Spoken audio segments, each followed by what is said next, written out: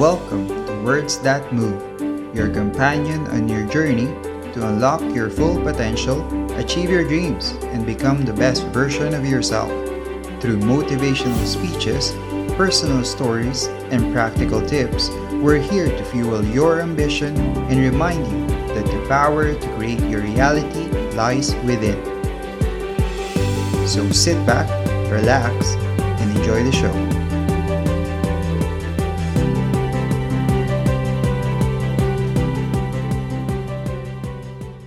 We say you'll never obtain any substantial measure of material wealth if you insist upon living your life as if you are looking back through your rearview mirror on your automobile.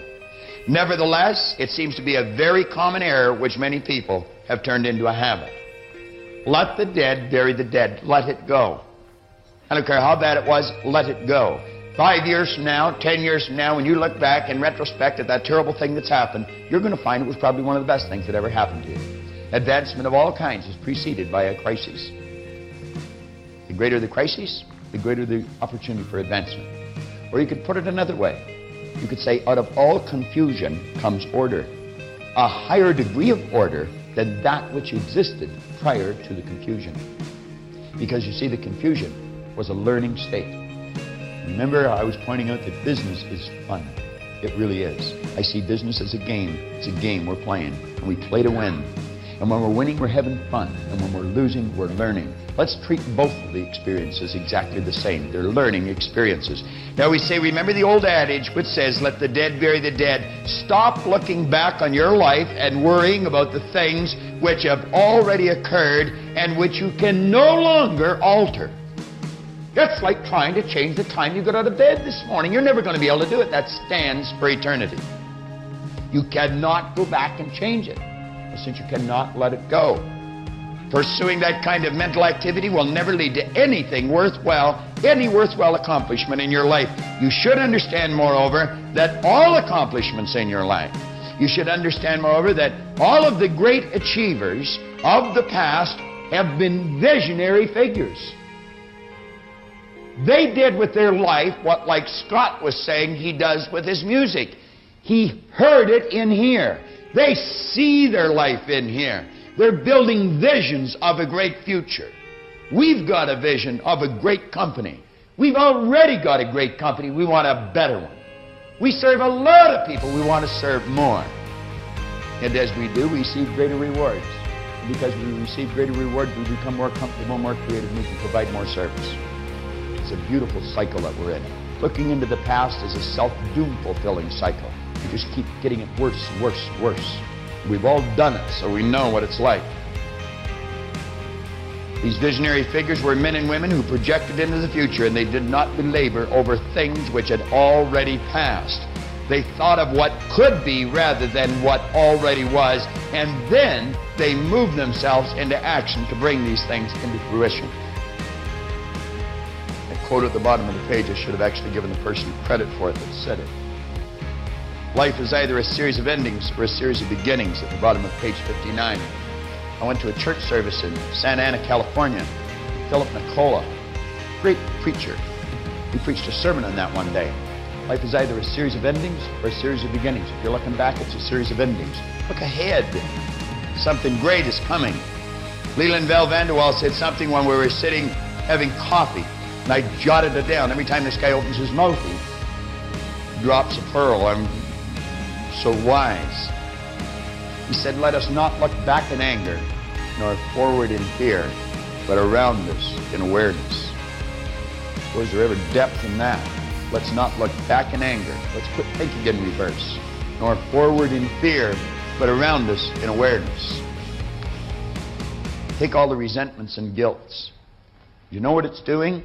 Resentments and guilt is simply choosing to build a negative idea here over something that someone did to you, and then letting ourselves get emotionally involved in it, and we move into the same vibration.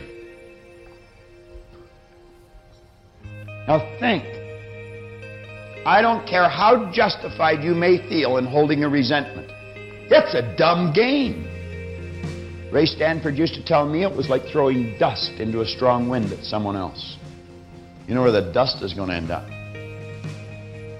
You may feel justified, but I'm going to tell you, a person of understanding will not do it. Will not do it.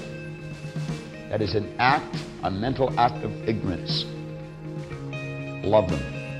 The law will see that they get their reward for what they did. You don't have to look after that. And as long as you're holding that resentment in your mind, it's like replaying the same thing over and over again, and the same physical experience is taking place. You're moving into that vibration. I had a good doctor friend of mine that says rheumatism or arthritis is nothing but frozen hate. It's dwelling on things like that. Dries up the joints in the body. What's guilt? I've done things in the past I'm not proud of. I'm quite certain you have. Many of you. And they bothered me for a long time. They really did. And I wasn't able to get rid of it. So I went to see a psychiatrist. He helped me, but I helped him too. And just through a series of right questions, I developed an awareness. It was gone. I have absolutely no guilt anymore. I just will not tolerate it. That's looking back at something you did that you thought was wrong in the past and reliving it. And the same vibration takes place. You see, resentment and guilt are very closely aligned. One's directed towards someone else, the other's directed towards yourself. But you're the beneficiary of both, and neither one of them are positive. Most destructive emotions that you could get involved in, there's a great affirmation at the bottom of the page.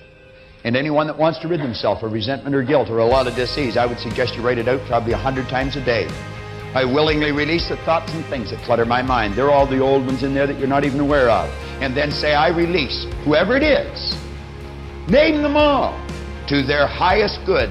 That means happiness, health, and prosperity. Just release them. The person could be dead. It's not the person that's causing the problem. It's the remembrance. It's the idea. I release them to their highest good and me to mine. And you see them happy, healthy, and prosperous. And you see yourself happy, healthy, and prosperous. And you say, it is so. Thank you, Father, Father being infinite power. Thank you for tuning in. Hit that subscribe button and follow us for more episodes of Words That Move.